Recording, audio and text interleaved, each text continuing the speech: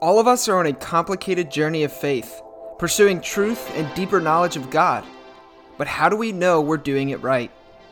Many of you know that faith is a complicated thing, and it can be a painful and difficult journey, and far too often we are not given a space where we can safely address the complications and issues that arise naturally.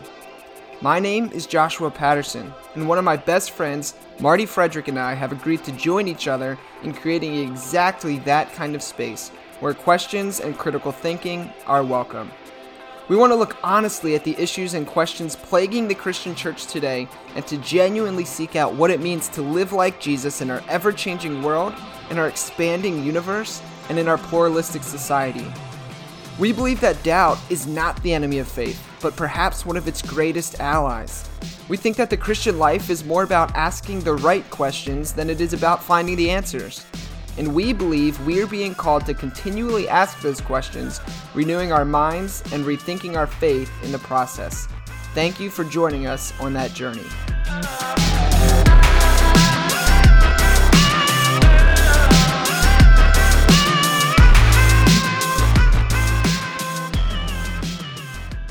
All right, well, welcome to another episode of the Rethinking Faith podcast. As always, I'm one of your hosts, Josh Patterson, and with me today is my good friend, Marty Frederick. Marty, I feel like I haven't seen you in like a year, dude.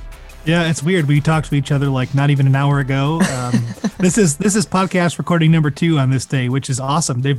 Our first was awesome. I have no doubt that this next one will be awesome as well. So.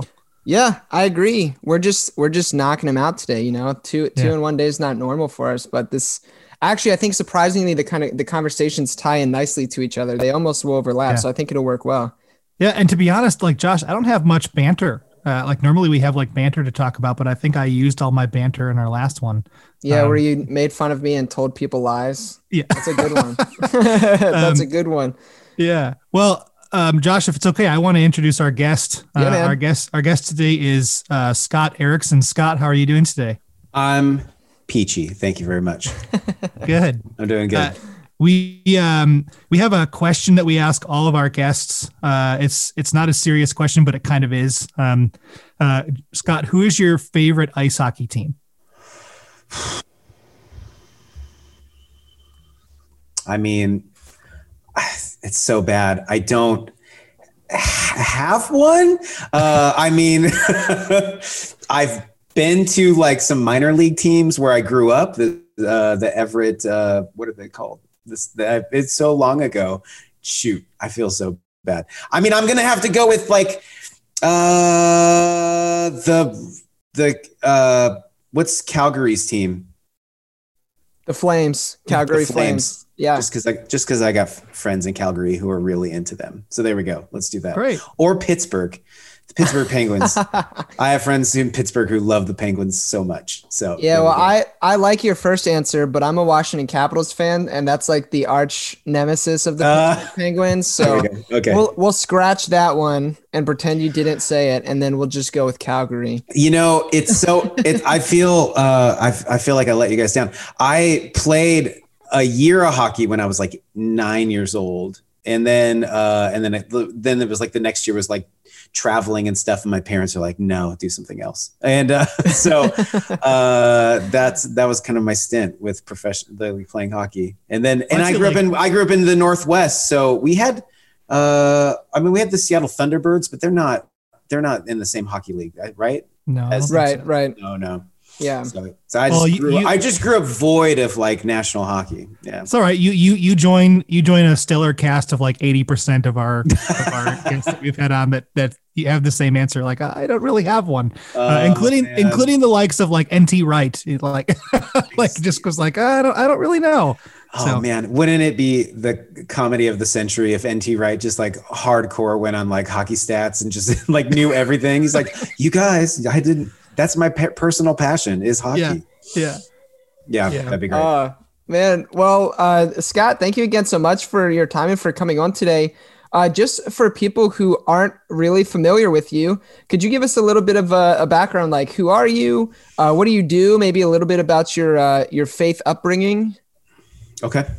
Yeah. Currently, I am a man at home a lot, and I'm a professional artist and author and performing artist. I'm married. I've got 3 kids. I live in Austin, Texas, which is still warm this time of year. I'm here with you all because I had a book come out, and we'll get to that in a second. But I grew up in the Pacific Northwest, in the Seattle area, north of Seattle on the ocean is where I grew up, and grew up going to a Lutheran church. Have kind of always been involved with church. I've had some more like ecumenical ties, like I've gone to a Presbyterian church, a Baptist church, non-denominational, and I'm like kind of an ecumenical mutt where I've just been like, what works really well, and have had times of, I don't know, have been a vocational minister, have worked in college ministry, youth ministry, lots of different things. And right now I'm a spiritual director, and just kind of do spiritual direction with people on the internets and some brave women and men here in the Austin area. So that's a little snippet of my life. We just summed up 4 decades in 2 minutes. Perfect. Scott, I actually lived in Oak Harbor, Washington for like 2 years. Yeah, so nice. I'm familiar with the northern suburbs of Seattle. So there you go. There we go. Yeah. Do you by any chance know our buddy Dan Koch out in that area? Dan Koch. He has a podcast called You Have Permission. No, you might I don't not. think I do. No, Cool. I wish I did, because he sounds like a party. Oh, he's dope. Yeah. Yeah, he's awesome. His show's definitely worth checking out. Cool. But it's cool that you're a spiritual director, man. I didn't know that. I mean, I got some like spiritual directory kind of vibes in your book, just because that when you're a spiritual director, that just flows out of you. Mm-hmm. And so that's actually pretty cool, because I'm an aspiring spiritual director. That's you are something I'm working towards. Yeah. Great. So that would be cool. But so our show is called Rethinking Faith.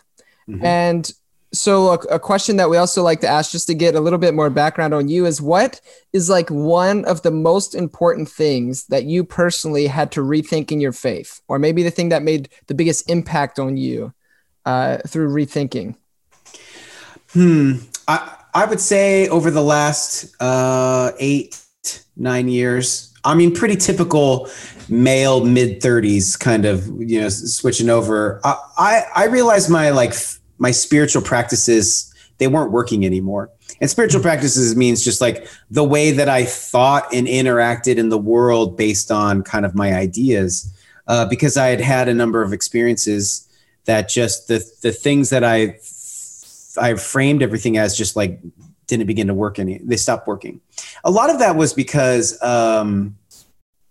I've had a number of friends die at young ages. And as you get older, you go, you feel it in your body, but also you're just like, oh, I'm going to die one day. But when you're younger, you're like, I'm going to live forever. Nothing can kill me. And that's why we do so many skateboard jumps. But I've had a few friends die of cancer. And I realized that a lot of the faith tradition I grew up in, the predominant conversation was about afterlife, and had kind of lost, it didn't quite know what to do with this life. It was just like, well, this life is crazy, but we can't wait till afterlife. And that's when it all makes sense. And quite honestly, I was like, there's really no evidence at all about afterlife. I mean, I hope so, but if I'm really honest, I don't know. And I have to live with that. I don't know. And, but I was like, wow, it felt like the faith tradition I grew up in or was a part of was just distracting itself from that I don't know. And I was like, actually, couldn't we incorporate this like thing that happens to everybody, which is dying, as part of a spiritual, like part of our spiritual conversation, part of our spiritual formation? And then, like a lot of people my age at this time, I discovered Richard Rohr, and at least and what he helped me, he introduced me into Franciscan thought, which he summed up as this, which is the doorway to the spiritual world is through the physical world. The physical world is the doorway to the spiritual world, and the spiritual world is much, much larger. In fact, you guys listening can't see. But on the video, I have a tattoo of this whole idea, St. Francis, and then the doorway. And what it did for me was to go, oh, there is this larger reality that we would call the spiritual realm. But that's not accessible except through this one. So this world, this physicality, this embodiment matters because this is the doorway to understand this larger thing. And that framework, because the difference was I was given a framework that said, we just can't wait to bypass this physicality. It doesn't matter. Let's get to the spiritual. And this is going, no, these are intermeshed. They can't exist without each other. And my question was like, does Jesus have some, does my spirituality, does my religion, does my spiritual practice have anything to say about this life? And then it turns out Jesus has tons to say about it. Mm-hmm. And so that was like a main shift for me. And I would also say in that was probably another shift that happened, which is the idea that, how would I say it? God is spiritual. Like spirituality is not getting God's attention. Spirituality is awakening to the work and voice of God already in your life. Mm-hmm. That essentially is what prayer is. Prayer, again, is not getting God's attention, not pots and pans like, hey, are you listening? Prayer is awakening to that God's already there. And that has dramatically changed how I view everything. Because, the old models were like, we got to go over to this country and tell all these people who God is. Because in that scenario, it says, I own this thing and then I have to bring it. But if you do go to another country and you go to the place of like, I wonder where God's already at work here, then you're joining God, this sovereign deity, the sovereign divine, sovereign mystery, where it's already working in that place. And that's a much different attitude and position to engage life in. And kind of those are the two main things that really switched for me and make it a lot easier. No, I mean, more mysterious, but yeah, they helped me with a lot of things. Yeah. Yeah, man, you're speaking our language. I mean, you're right there with, yeah, you're. It would be a weird podcast if you're like, we disagree, but let's keep going. No, let's just move on to your book because we don't agree with anything you just said. No, that's great. Saint Francis is by far my favorite. Your tattoo is freaking awesome, by the way. Thank you. That's sick. I didn't know you had that. That's wonderful. It's actually a combination of Saint Francis and Steve Zissou, played by Bill Murray in the movie The Life Aquatic with Steve Zissou. So okay. It's Saint Francis of Assisi because he's doing the famous point, Steve Zissou point. He's pointing to that doorway. Yes. And also a line in that movie is he says, "This is an adventure." Like this is an adventure. And so I actually got to hang with Richard Rohr a little bit and I showed him this tattoo. I don't think he got it. He was like, he didn't seem very enthusiastic about it. Yeah. So there's that. Well, yeah. So Scott, you wrote a book, an Advent devotional called Honest Advent, Awakening to the Wonder of God with Us Then, Here, and Now. Mm-hmm. And I was telling you before, I'm typically a Thanksgiving Day happens and then it's over. Okay, now we can enter Christmas time season and Advent time kind of guy. Mm-hmm. But I was really excited to read this book. And as I just read through it, and so much about it impacted me, like me sitting in my car on my lunch break, reading a chapter or two, and just like going back into work, just feeling invigorated and just so full fantastic. Of the Spirit, like feeling like I could enter into life with people at work in a different way, just because of the things that you put in here. But can you tell us a little bit, like, why did you write this book? Who's this book for? This book is for all of us who found ourselves just like the spark of wonder went away to one of the best seasons of the year. I'm a big fan of Christmas. I love Christmas time. I love some people, I don't know if they find this wording clunky, but I love the brand of Christmas. Like there's a definite brand of Christmas that I think we just go, well, that's what Christmas is. But you're like, a lot of the world isn't in winter time during Christmas. During this time of year. So there's this definitely like brand of Christmas. I'm one of those nerds who puts on like the radio station that's 24-hour Christmas music when that starts up. I like all that stuff, but I found myself at a time not too different than where we are now. It was 4 years ago. It was the end of a long and exhausting American presidential race. We were seeing images of Syria that were devastating and lots of people displaced. There was Flint water crisis, Zika, multiple mass shootings in the United States. And I remember walking into a store, I think it was a Target, and just, it was mid-November, and everything had been decorated as Christmas, because every year there's this like dusting of, Christmas decorations that fall on Western society. And it was that year I remember going, this feels completely irrelevant to the world I find myself in. Like, not even like the Santa story. Like, I'm fine with the Santa story. I feel like there's a bit much. Like, when you go on Netflix, you're like, how many Santa movies are there? And how much technology do they have in the North Pole? And should we use some of that? Because they're like, they have a lot.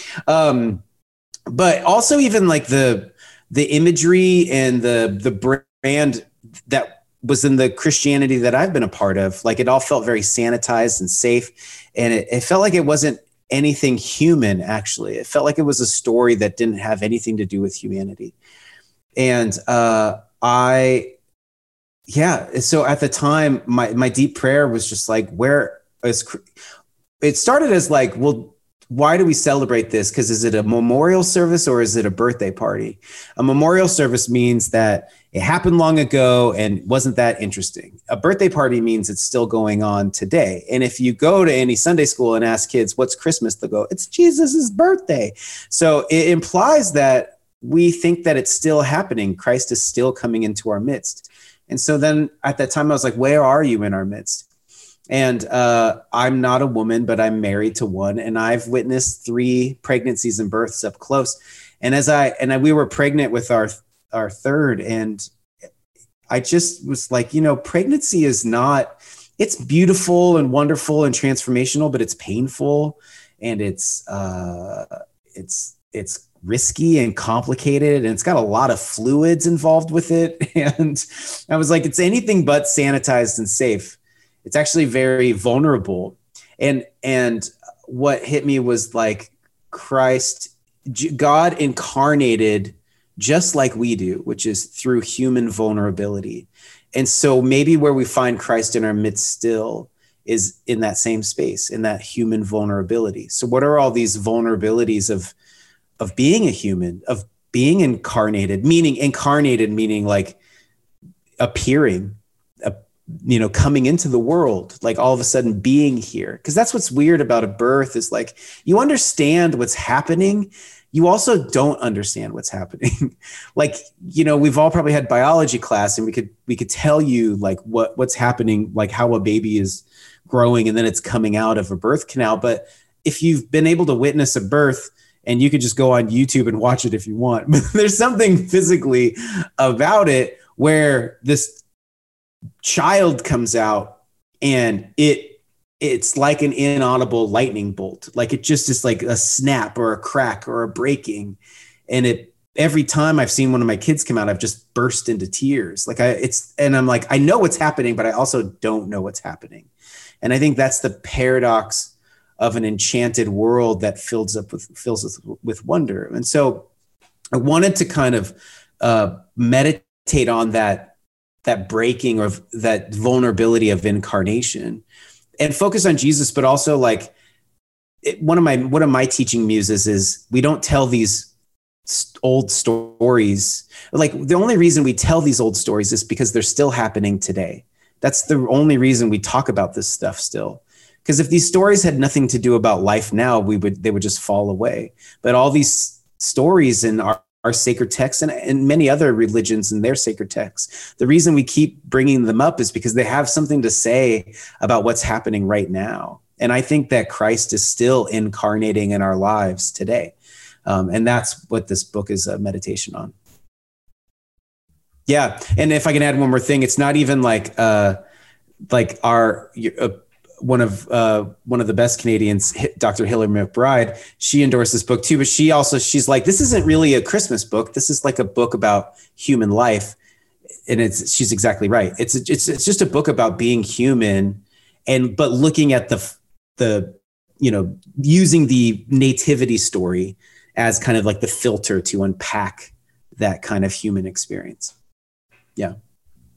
Yeah. So good, man. And that essence comes through so perfectly, not only in your writing, but also in like the imagery that accompanies the book. And we'll talk a little bit more about the artwork in a minute, but just for people who don't know, because I know that's a reality, what the heck is Advent anyway? So you wrote a book called Honest Advent. And for those who don't know, what is Advent? Yeah, Advent, it just in Latin, it means coming. And so it is a liturgical season, meaning like something we give a framework to. So it's these 4 Sundays before Christmas. And it's just meant to go, hey, like as in pregnancy, there's this time of like growing and expectedness. And then there's this birth. And so let's give ourselves that same kind of framework of expectedness. And then on Christmas Day, we have this birth. I will say for me, that has become that it fell flat, because like I get the liturgical sense, like, and then Jesus, and then we get together Christmas Eve or Christmas Day, and it's like, and he's here. And we're like, where, like there's really not like a physicality of like, to actually experience. It always feels like we're just kind of playing these mental and emotional games. Like I gotta wait. There's this coming. And then the day comes. I'm like, and where is he? And so, for me, I didn't grow up in like Advent wasn't really a part of like kind of my tradition. It's become more so maybe in the last 10 years, but these things were also to be like, well, what does arrival or anticipation, what could that look like? For one, and I don't think this is in the book, but I've just been, obviously talking about this a lot for promotional reasons, but I do think like one of the reasons like why we should do Advent is to contemplate that like the start of God being in our midst, the start of that conversation was God going, I'm going to need to I need you to take care of me for a really long time. You know what I'm saying? Like the divine enters in absolute weakness and relies upon us or relies upon adults, other humans to go, I need you to take care of me for years. So the start of like God being with us looks like God releasing all control of the conversation. And what kind of God can we learn from that? What kind of God would do something like that? What does that mean for us now? Those are the kind of conversations. That's the kind of wonder that then can start to grow in us. Yeah. That's awesome. And so as you read this book, and those of you that are listening, you should definitely buy it. Like no questions asked. You should buy it and you should live into every word that is said in the introduction of the book, because it informs so much of reading the book. And we'll get to it. We're almost there, I promise. But so Scott, you're an artist. Yeah. And I'm just curious, like what role has your work as an artist played in your faith journey? Like how is it informed into that for you? Which to me it's encapsulated in the artwork that's in this book. Like I can see some of that. So how has that informed everything all together with that? Well, visual or creating is the way in which I like learn or contemplate or understand something. So, and I could nerd out on this, and it's maybe easier with a visual. So all of you listening, imagine if we will, but like our words are rooted in imagery. So when we are speaking to one another, we're trying to communicate what we're seeing visually, internally or externally. So when we say like he was running, we're talking about a person, a moment in time was running an activity. So we're describing this thing. But when I say like, I am sad or I am scared about the situation, I'm describing like something interior, but these interior images, like, so like me, and then there's this, I'm sad about the situation or nervous about the situation. I have an internal image of what I think that's going to look like. So all that to say is like our words are rooted in imagery. Now our beliefs are rooted in words, which is our sacred texts, which are rooted in imagery. So this happened, and I started understanding this a while ago, which was like, oh, actually, like when people talk about God, that word is a word we all use, but we all have internal images of what we think that means. And where we get caught up a lot is that we go, you know, like, do you think this about God? Do you think this about God? And we could be describing the same things, but we're just using different words. And so I hope you understand at least where I'm going. Where it goes for this is like, I think that we have these internal images working on our words all the time. And so to really like adjust or see things in a new way, what we need is different internal images to replace the ones that we have working against us. Like when somebody says they don't believe in God anymore, I don't think that what they stopped believing in was the words. I think what they stopped believing in is the internal image of God. You say, what God don't you believe anymore? And they'll tell you, they'll describe this God, you know, they'll use imagery like, well, God who does this, a God who does that. And it's like, it's not the word they don't believe, it's the image they don't believe anymore. So in order to like come at this whole story from a different way, I knew I needed to come up with a whole different visual vocabulary that bypassed this massive brand of Christmas that I've come to know. I needed to disassociate, even though I like a lot of it, I needed to like cut ties and stop rooting all the words I had for Advent and Christmas in these old images and give myself new images to see it all differently. Does that make sense? Are you guys tracking with me? Yeah. Okay. Absolutely. Okay. Yeah, it makes total sense. And I mean, I love just the idea. I mean, you're talking about these, you know, different images we have. And interesting enough, we talked with Jonathan about that earlier. Mm-hmm. And it's similar, like to what you're describing is similar to this idea of like a lot of times we end up putting God in a box. And often what needs to happen is we need to die to that image of God and allow our boxes to be shattered. Yeah. So that what God is actually like can kind of emerge. And that's a process that'll happen over and over and over and over again as we grow and, you know, in spiritual maturity and things like that. So it connects with me very much. So I think it's kind of a similar concept. Yeah. So, and just because I'm a visually oriented person, I mean, that has been my particular pursuit for almost a couple decades now. In like my working out of my faith, it's always like creating a visual translation alongside of that. And actually like more in like a kind of, what am I doing with my life? That's part of the work I'm trying to do is give a visual vocabulary to people's spiritual journeys to give them like companions along the way to go, you know, and like describe something like, yeah, I have the same experience. That's so helpful to see it this way.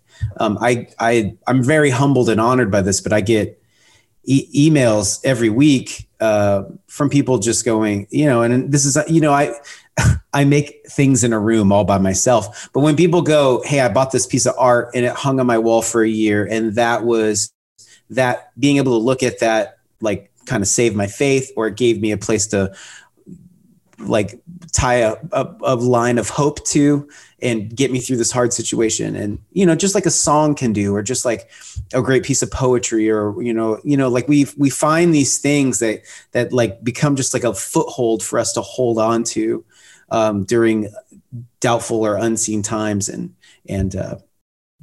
So I was like, I want to try to help people with their with their spiritual journeys by giving them a visual vocabulary for what's going on with them. So that's what I try to do, at least.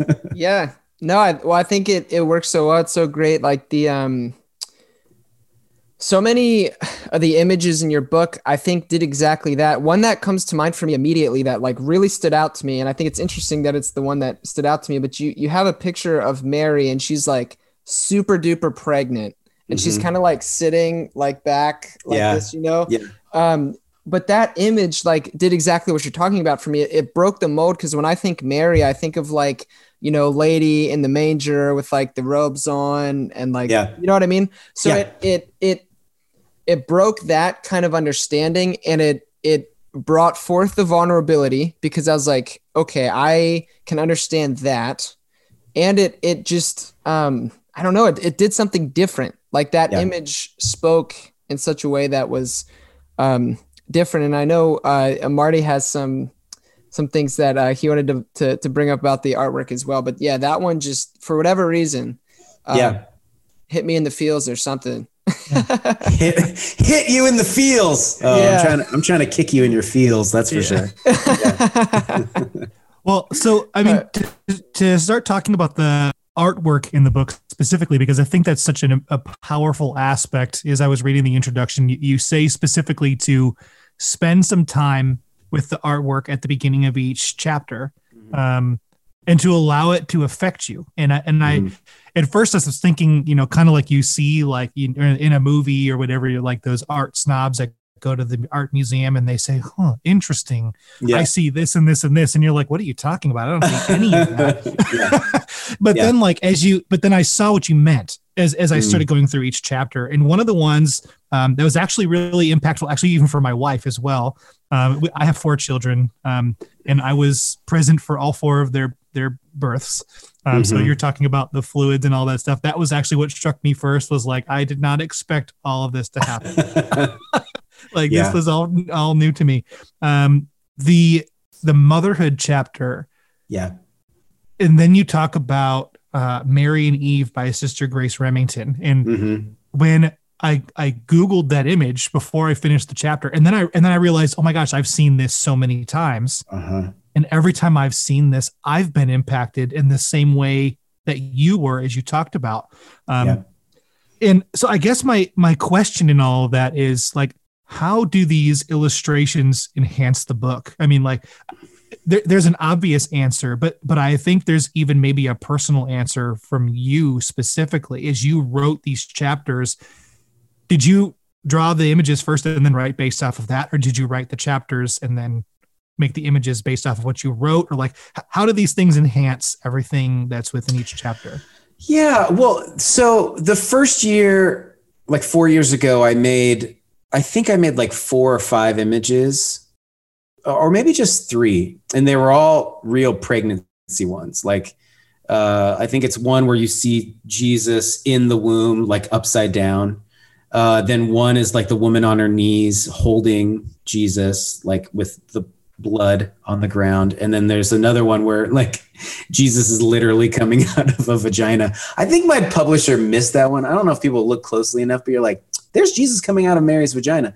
And because those were like, here's the birthing process. Here's this very like biological thing that happens. And I think those started as like, knowing what I knew about birth and then trying to reflect on that. And then year after year, I started adding more. And then I maybe went like to the idea of like, okay, who are the shepherds? Like I know all about I've heard a lot about shepherds, but who are they? And like, what would that have been like? So then the writing from that was like, let's meditate on the shepherds. And then I have a lady who's like in a Staples an elderly woman elderly like Staples employee is like kind of who the shepherds are. It's like the person you just are like passing by every day and you don't expect anything significant from them. And that I think the imagery came after that, and that one actually came because I went to Staples and I was helped by this elderly old woman. And I was like, oh yeah, it was like fresh in my mind. Like, oh yeah.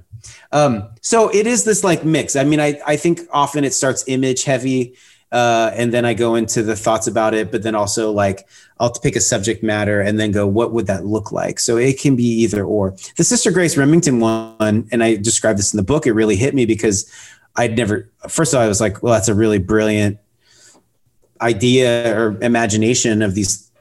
Let's take them out as people. Cause often Eve could be a real person, but that doesn't seem what the text is really saying. It's mostly of like representing this. Yeah. Thank you. Thumbs up. It's representing this, this idea of these 2 humans and stuff like that.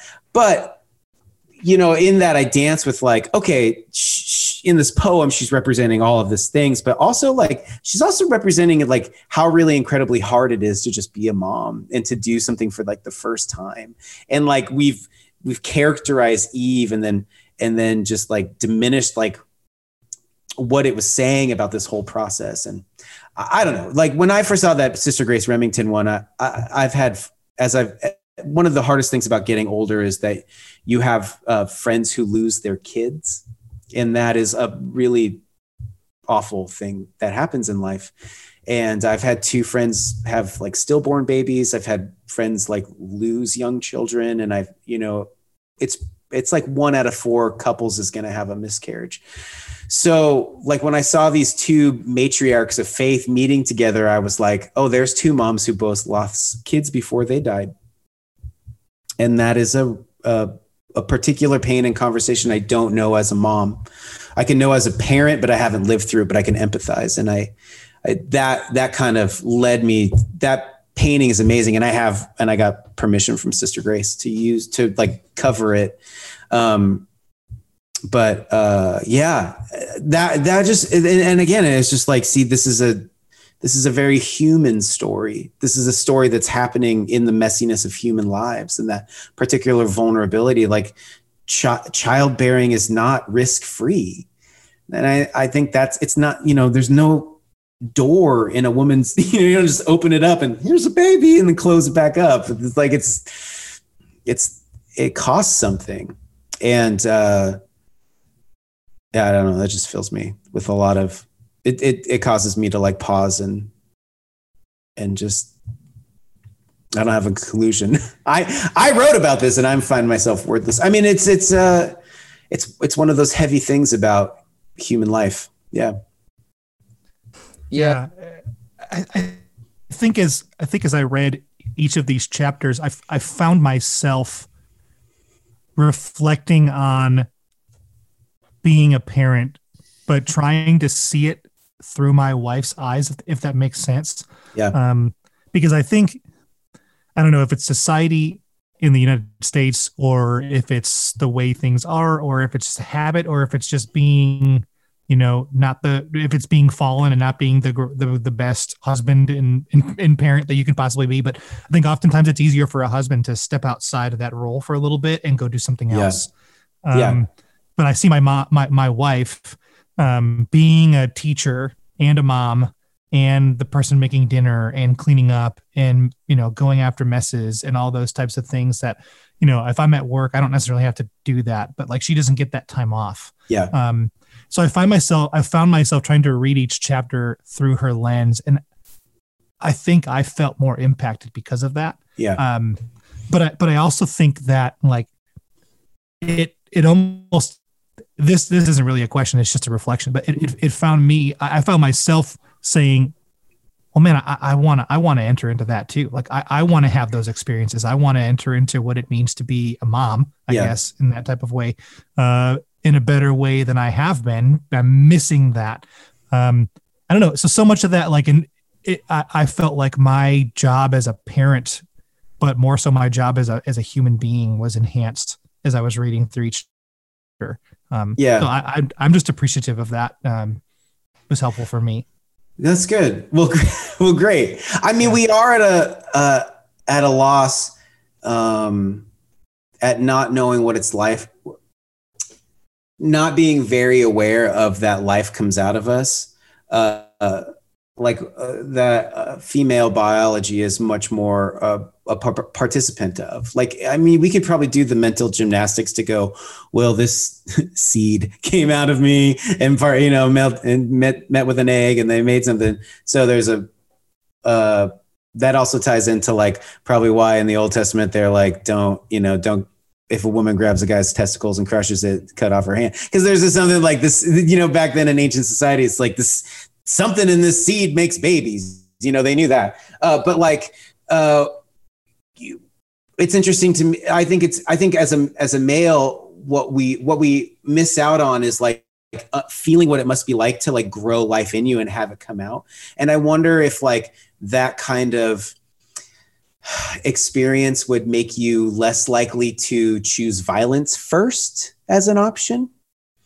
because you understand that everybody you meet also was a life that came out of another person.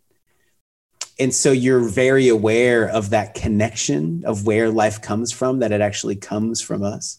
And I think some of like, you know, some of the things that men have to do, the work of empathy, or really like trying to like reflect on that, is to understand like that connection that all living humans have to other humans and stuff. And so I think women are just much more, if they, they just have participated and experienced it.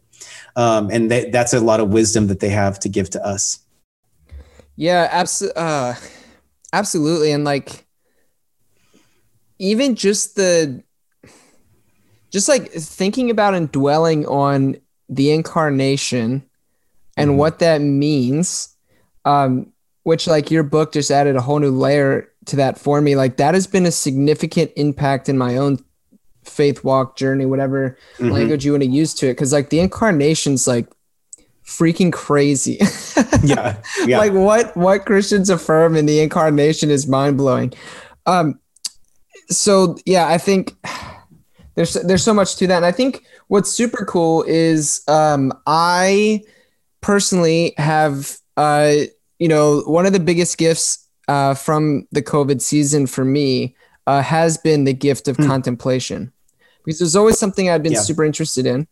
And like, I just never did it, but COVID, I'm like, oh, I have nothing else to do. So I might as well. So then it's been wonderful. And so your images, there's like this ancient practice called like Visio Divina, I believe. And your artwork like helps draw us into these deeper levels of contemplation, especially because a lot of the times, at least for myself, trying to describe the experiential knowledge that I have with God can be really difficult to put words to. It's almost like trying to describe a song to somebody. Yeah. Like they're not going to get it until they hear the song. Yeah. And so the image is like lead us deeper into contemplation and kind of draws out some of the things that our language can't quite capture. And so I think that's so beautiful. Yeah. So like, has like artwork been an aspect for you personally in your own contemplative kind of journey? Like, okay. Yeah. Like the way that I would frame it for people, when they see visual artwork, I think a great question is, what does this mean? That's a totally legit question. I think a better question is, what is this pulling out of you? Because one of the functions that artwork has, at least visual art, is that it's an excavation tool. Like it is what it's doing is it's drawing to your deepest conversation or experience of life, and it's helping you see that. It's helping you get in touch with it. And that's why like snooty people will stand around art and be like, contemplate it, because it's like, it's pulling us, it's excavating things out of us. It's pulling things out of us. In like another way, my friend Johnny is really into Scotch, like so much. Like I love Scotch. Scotch. Yeah, Scotch. I love Scotch. I love Scotch. But he like nerds out on it. Like I'm like, man, I need to like find something I really nerd out on. But he invited me to the Scotch tasting party. And the guy prefaced it by saying, instead of going, oh, I taste hints of this and this, he goes, you should say, this reminds me of. And my friend Jeremy and I, who I love Scotch, but not into Scotch that much, like kept joking on the side about like, oh, this reminds me of how much pain I'm trying to cover up. Like that's when we kept like joking around about that stuff. But I think it's also like, it's a better question of like, instead of, oh, I taste this, it goes, this reminds me of, because often why we're connected to food and drink is the taste, but it's also the nostalgia. I mean, that's David Chang, the famous chef. His whole goal is to try to recreate childhood memories of eating. It's the movie Ratatouille. It's like eating a dish and you're like, my mom loves me. He's like, David Chang's like, I've made stuff and watched Japanese businessmen cry while eating it because it reminded them of their childhood. And it's like that function of art, whether food or music or film or something, it's like, it's able to get into that deep, like conversation, that deep experience. And so, for me as an image maker, I'm always trying to like get something that, like the way that I approach things is to try to provide something that's familiar, but it's altered a bit so that it's unfamiliar. I'm just like juxtaposing a few things together that I'm like, I know what that is. I don't know what that is. Or I know what these two things are, but when you put them together, I've never seen that before, which is essentially what creativity is like things you've never seen before. So, yeah. In this, there's some of that play. Some of it's just like showing, like when you mentioned that, the image of Mary, that was literally like witnessing my wife one morning, just getting out of bed, being like, oh, my back hurts so bad, you know? And just kind of going, I bet Mary had that same experience, because that's back pain is a lot of birth, you know, that's why, especially when they get to the waddle, you know, it's just a lot on there. So, but in that, see, like I made an image, but then that excavates that story out of me, that my own experience, that whole thing. So, yeah. Yeah. I've often wondered, you know, as I was reading through the book, thinking like, well, all the things I saw happen to my wife, you know, why is it that we're afraid as Christians to attach any of those to Mary? Like, why would we think? Because like Josh was saying earlier, the image that we think of when we think of Mary is the image where she's already given birth.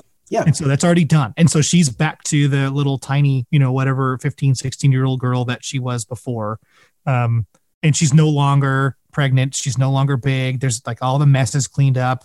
Like and Jesus doesn't have the amniotic fluid on him anymore. Yeah. He's like perfectly clean and everything's fine. And he didn't cry or anything. Like, so all that stuff is taken away. Yeah.